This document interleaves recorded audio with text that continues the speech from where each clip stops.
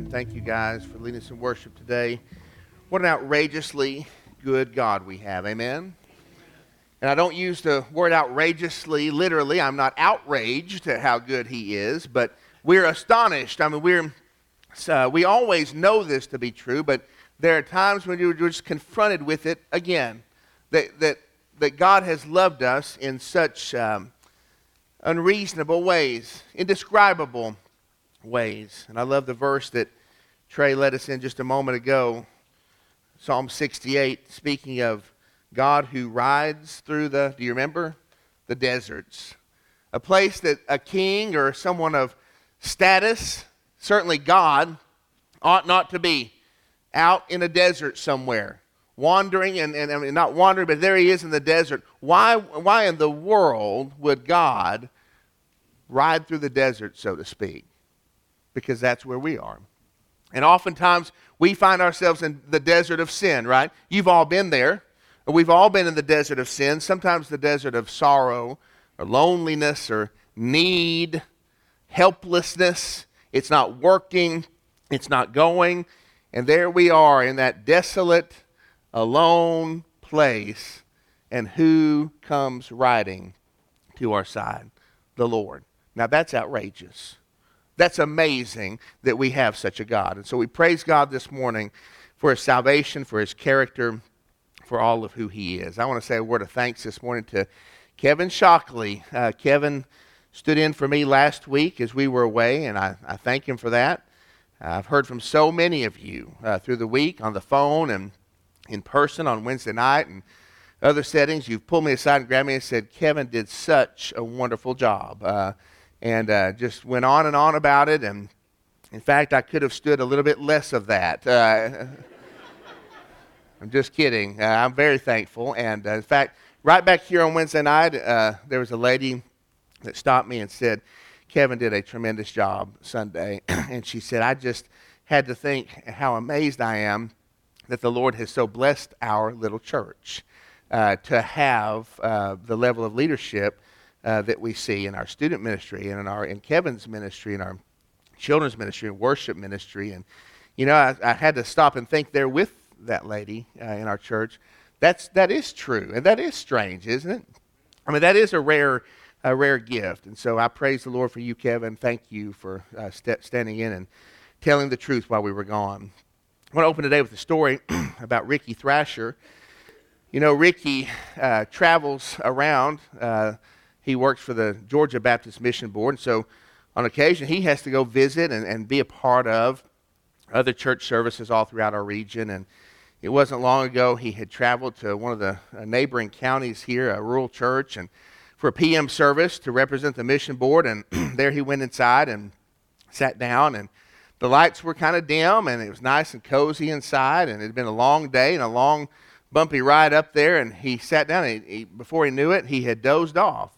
In fact, he didn't know it. He was dozing, right? He was there, dozed off, and he knew he was going to have to come up and say a few words later, and he heard the pastor say, "Please stand."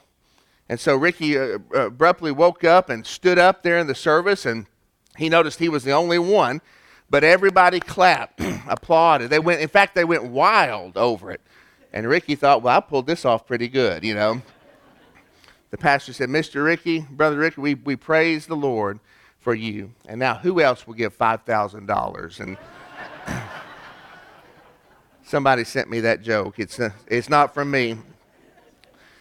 Anyway, sometimes we hear, we listen, but we haven't really heard, right? And the Bible talks today, and Jesus even uses a phrase at the end of this. He says, he who has ears to hear, let him hear. We all have ears in the room today, but does everyone have ears to hear, to receive what it is Jesus is saying? And that's the message that we're looking at today from the book of Luke, the Gospel of Luke in the New Testament. We'll be in chapter 8, beginning in verse 1 together. This will be a familiar parable to you. And we're going to read this together in just a moment as the Lord Jesus paints a picture of a man sowing seed and it landing on different types of soils.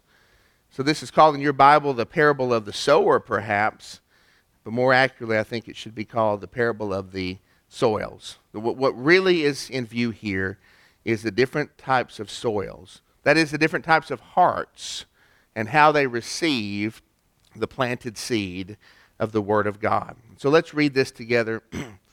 We'll begin in verse 4, actually. And we'll carry on to verse 15. If you need a Bible, these words will be on the screen. And if you don't have a Bible in your life at all, we don't want you leaving here today without a good, reliable copy of God's Word. And we have those on the table in the back at no cost to you. You take that. Don't be embarrassed to grab one of those. We want you to have that, just a gift from our heart to yours. Verse 4. And when a great crowd was gathering, and people from town after town came to him, he said in a parable, a sower, that's someone who plants or who sows seeds for crops. A sower went out to sow his seed. And as he sowed, some fell along the path and was trampled underfoot, and the birds of the air devoured it. And some fell on the rock, and as it grew up, it withered away, because it had no moisture. Other Gospels say it had no root. It had nothing to draw nourishment and moisture from out of the ground. Verse 7, and some fell among thorns, and the thorns grew up with it and choked it. And some fell in good soil and grew and yielded 100-fold. That is to say, 100 times what was planted. And he said as he said these things, he called out, he who has ears to hear, let him hear. And when his disciples asked him what this parable meant, he said, to you, that is the disciples, it has been given to know the secrets of the kingdom of God. But for others, they are in parables. That is almost as if to say they are in disguise. You know, they are in these stories because the mysteries that have been revealed. But to others, they are not being revealed. They're given in parables so that seeing, they may not see. They see it. They see what Jesus is doing, but they don't see it. They don't get it. And hearing, they may not understand. They hear it, but they don't comprehend. What in the world does this mean? Let's just stop for just a minute. What in the world? Why would Jesus do this? A huge crowd, probably the biggest crowd of his ministry. If you read just previous to this text, people from all the surrounding places had gathered to hear him. In fact, in another gospel, it says he got out onto a boat so that he could preach to all the crowds on an ascending a beach there. As the sand goes up, Jesus would have had an audience there with them, a huge crowd. Why would he? This seems weird to us, doesn't it? That he would say, I'm going to tell this in parables so that you who will see it and hear it will get it, but that those who won't will not. That tells us something, doesn't it? It tells us about all these folks that were coming to Jesus to follow him for a magic trick, or all these people who were coming to him to just see a good show, or all these people who were coming to him to twist his words and to attack him. Jesus was not interested in just gathering huge crowds, was he? He was interested in delivering truth to those who were of the kingdom of God. What does that tell us today about so many of the temptations we feel to be an attractional church? With what are we going to attract people? What would Jesus have done to attract people? He told them the truth. And he put it in parables so that those who were of the kingdom would know it, that the church of God will be filled with faithful followers, those who have ears to hear, but that those who would not be converted would not gather in a frenzy around him. We're not here just for followers today. We're not here just to expand and to overflow and all that's going. We are here to tell the truth, to cultivate true disciples of Jesus. And so he tells them this. He's going to put this in parables. And they say, well, what does this parable mean? And he says, the parable is this, verse 11. The seed is the word of God. The ones along the path are those who have heard, but then the devil comes up and takes away the word from their hearts so that they may not believe and be saved. And the ones on the rock are those who, when they hear the word, receive it with joy. They spring up a little bit, right? These seeds are put there on the ground, but right beneath it there's just a whole layer of rock, and they spring up, and there's the greenness of life, and all of a sudden, Jesus says here, they hear the word, they receive it with joy, but they have no root.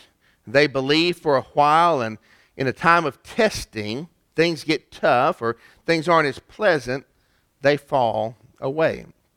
And as for what fell among the thorns, they are those who hear, but as they go on their way, they are choked by the cares and the riches and the pleasures of life, and their fruit does not mature. As for that in the good soil, they are those who, hearing the word, hold it fast. Listen to that. They hold on to it in an honest and a good heart, and they bear fruit with what? With patience over time. Your translation might say with endurance. It takes a while. The fruit keeps coming. There's growth there. How God's word encounters the human heart depends on what? It depends on the condition of the soil, on the condition of that heart. And Jesus describes 4 conditions here. Let's look at these together. The first is this. God's word sometimes finds the soil of a hard heart. He finds the soil of a hard heart. This path described here would have been one that was a well-worn path for the gardener to go through and to find access to his crops and to carry his carts down, and his mules and his horses, all these hooves and feet would have been trampling it all the time until anything that could really accept and absorb a planted seed was washed or was pushed off. It was impacted and hardened soil. This path was like 985 out here. It'd be like taking your seeds and throwing them down on the asphalt there and seeing if something's going to grow. This was a hardened path. And this represents the one here who rejects the word of God. You throw a seed down on that path, it's like a bouncy ball. It just, boom, it just goes off. And the person there whose heart is represented here, they hear the word of God, we're told. They hear it, don't they? But they reject it. It bounces off that hard path. It was too concrete for anything to sink in. I tried to come along to one of our sweet old ladies at the church the other day and give them a hug. And they usually hug me, you know. Not this day, they wouldn't hug me. I came along to give them a hug, and they were just like this, you know, stiff as a board and leaned away from me. I thought, you know, he's got a bad breath or didn't use deodorant. I didn't know what happened, and they looked at me and said, "Oh, honey." That's how you know you're older than someone, when you call them honey. But they say, "Oh, honey, I just had my hair did." You know what that means? It means I don't want your face, your greasy old face, up against my newly done hair, right? They just had their hair done. That was, listen, even with the explanation, you know what that felt like? Rejection, right? I felt it to the bone. Honey, I just had my hair did. I'm going to write that down for my book. These are people who reject God's word outright. I mean, the word there, they do hear it. The seed does fall there in their hearing, in their heart, if you will, on that soil. But the soil has been hardened. The heart is determined to have nothing to do with Jesus. I did a funeral here at the church. Actually, it was an outdoor funeral across the road this year, as a matter of fact. And I went there, and I was dressed right. I had God's word there. I had a message to share. And during this funeral, the coldest, most calloused, most closed off looks you've ever seen. As this loved one lay in the ground, and I was there to try to tell the truth of the Word of God, there was not a soul there who would make eye contact with me, who would nod their head. Not a tear was shed over the truths of God's Word. There was nothing. Now, I don't judge the heart. That's up to the Lord to do. But I'll tell you, from my vantage point, There was an imperviousness. Nothing was going to get through. This is the heart of hardness that's described here in the text. And I want to remind you today that there are those on whose hearts the word of God falls, who have determined to set themselves against it.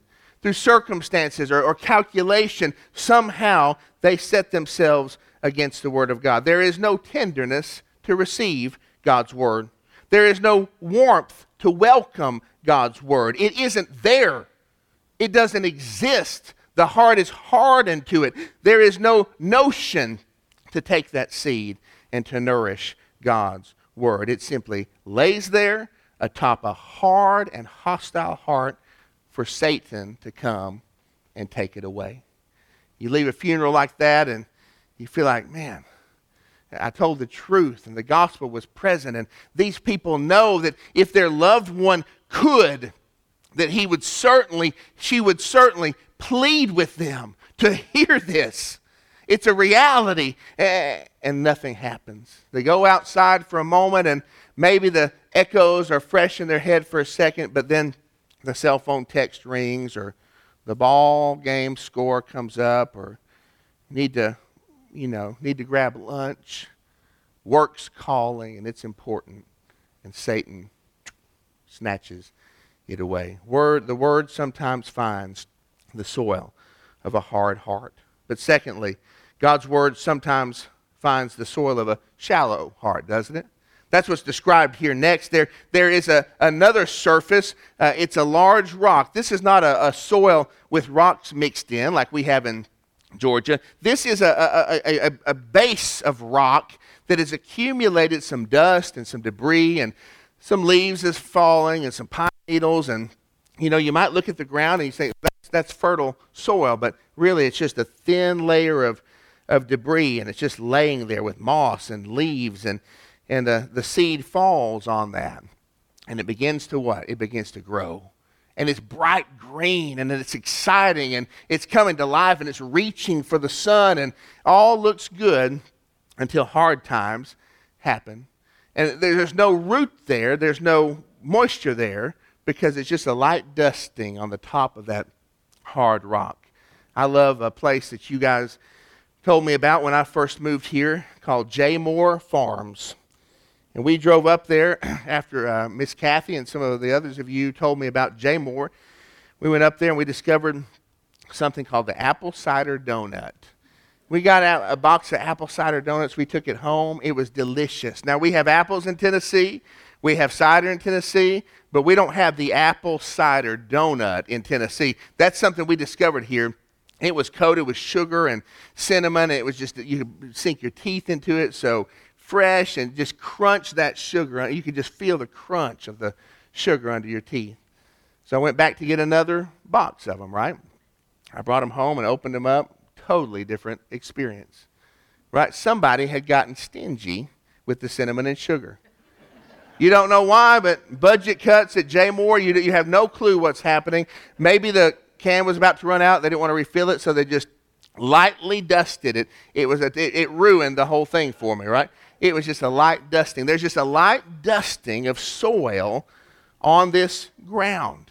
And the seed of God's word hits somebody's heart, and this is not the person who outright rejects it, a bouncy ball off the ground. This is the heart that the seed begins to flourish. And you think, wow.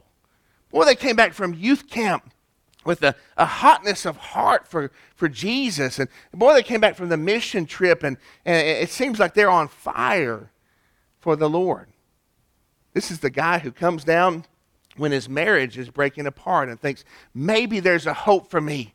Maybe I can turn things around. Maybe I can show my sincerity to my wife at the altar. And he hits the waters of baptism, and he comes out, and there's a flourish of life there.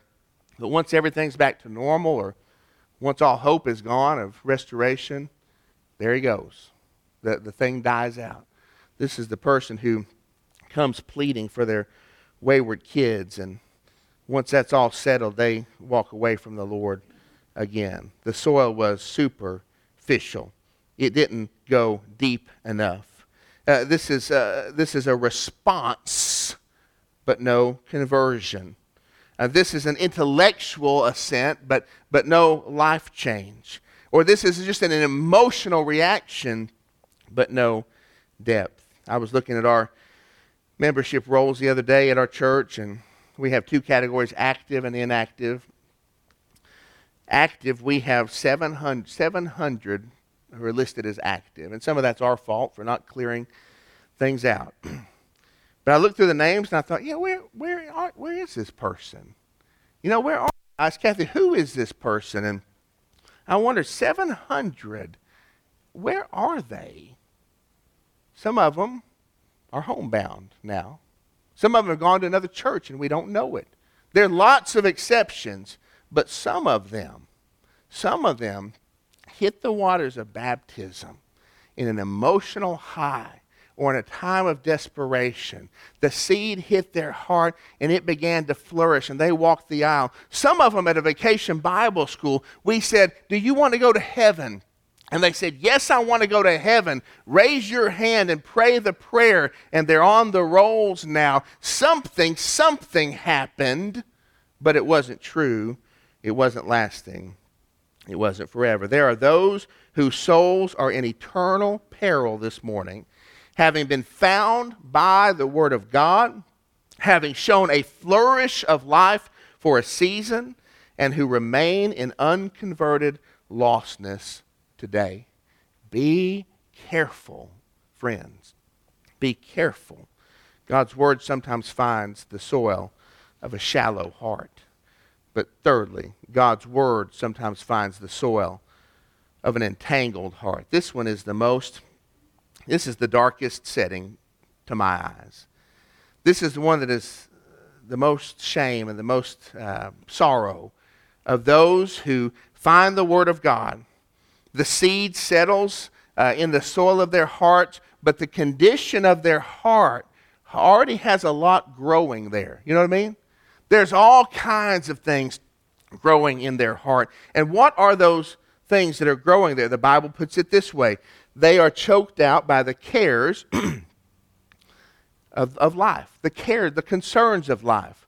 That doesn't just mean the bad things, but it means just the things we have to do, the obligations and the cares of life. And the riches of life. These are gifts. You might look at riches and pleasures and say, these aren't even sins.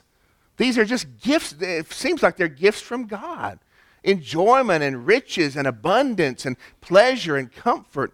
But these weeds are there in our hearts. And they grow up alongside the gospel, alongside the Word. And these weeds reach and they choke out the Word of God. This is a person who never was converted. It looked like they were. There was a hope that the Word of God would grow up, but guess what? They were choked out by the weeds of this world. This is the one who reappraises the Word of God. We thought it was the most valuable thing, but it turns out there's other things of value in our heart. And I choose the weeds. There's a boy in my old student ministry, a hilarious student, teenager, just full of life and full of love, and he had some crazy quotes. We were riding in the church van one day, and his name is Ashton, and Ashton said, I said, how are you enjoying the fall retreat? He said, I'm loving it like McDonald's. I never heard that before.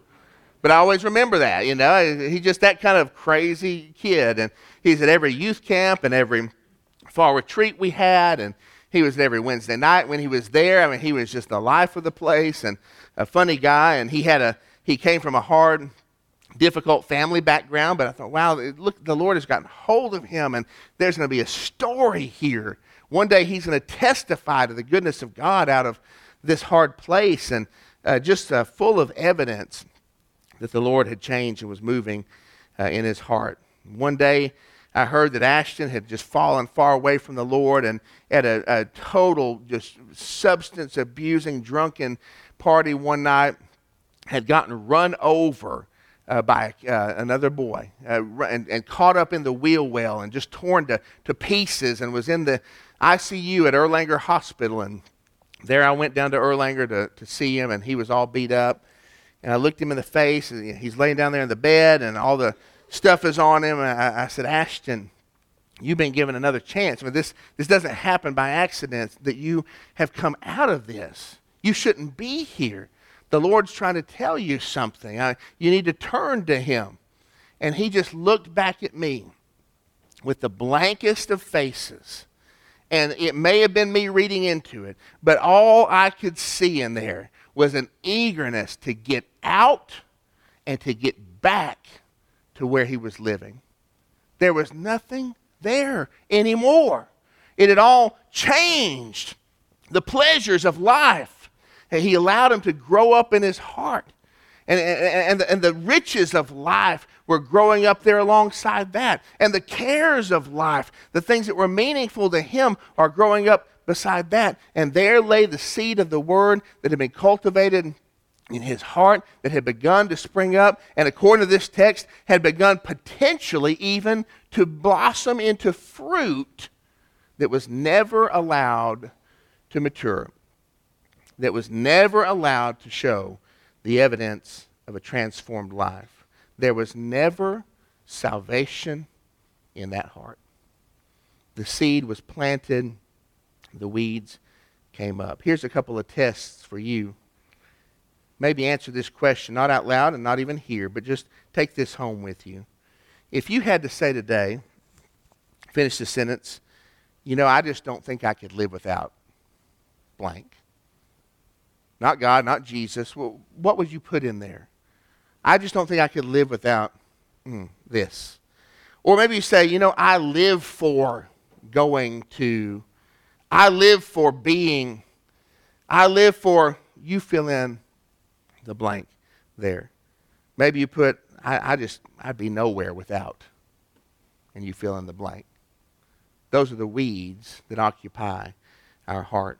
Be careful. Church, be careful what you insist on giving prominence in your life. Those weeds will grow up and they will choke out the seed that God has implanted there. There are those in whom the Word of God finds a momentary home, but it is strangled down into spiritual death by concerns of life that are awarded a place of deeper roots and greater growth in your heart. Who awards them that place? Who awards them that place of deeper roots and greater growth in your heart? You do. I do.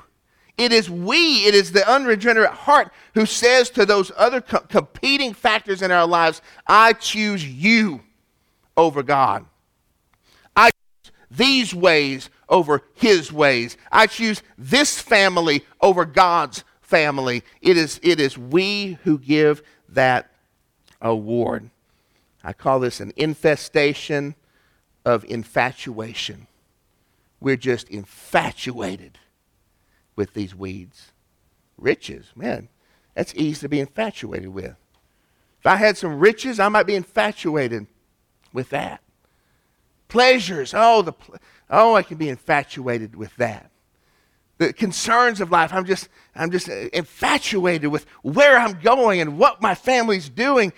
And all the time, this love, this infatuation is an infestation that is dragging us down to eternal death. God's word sometimes finds the soil of an entangled heart. If you could be honest this morning, is your heart entangled with things that are more important to you than the fruit of God's word? Take that home with you. Go to the Lord in prayer over that. But lastly, God's word sometimes finds the soil of an open heart. And we may praise God for that.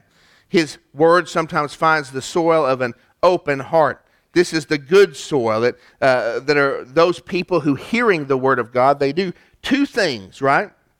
They hold it fast in an honest and a good heart, and they bear fruit with patience. They hold on to what God has given them. And the word hold fast here, here's what it means. It means to cling to something. It means to hold on tight, to retain it at all cost. Y'all watched some football yesterday. One of the worst feelings of a game is when that ball tumbles where? Out of that arm and onto that ground, where someone strips it away, it falls. This person here holds tight to this implanted word of God. And he holds so tight to it that over time it bears the fruit that God has planted it there for. Yesterday we were out in the woods getting ready for a little gathering, and Reese and I had the riding lawnmower out there, and we had a trailer attached to it. My little boy Reese, sweet Reese, and he wanted to drive the tractor. And so I said, well, I'll ride back in the trailer. And usually I sit there on the back of the trailer and I hold on. But this time I got really lazy. And I said, I'm going to lay down. And I laid down back on that tractor, on that trailer rather.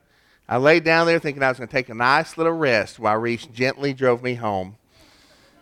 Reese plunged his foot down on the gas and took a corner. And, and there I was, all of me on that trailer, tumbled off into the dirt, into the trees, onto the rocks, making all kinds of noise. And I got up and I said, Reese, what are you doing? You threw me off the trailer. He said, Dad, I just did what I always do. What had changed really was that I didn't hold on that time, right? Normally I hold on for dear life, but this time I had let go and it landed me on the ground. That's the picture here. Someone who finds the Word of God, or rather God's Word finds them, and it's implanted there in that heart, and it's good soil. It doesn't mean it's perfect soil. I mean, but God finds you, and the soil is there, and you see the treasure that it is, and you embrace it, and you think, I'm hanging on to this. And there are weeds in your life, and they take second place because of how much you know you found a life-giving treasure.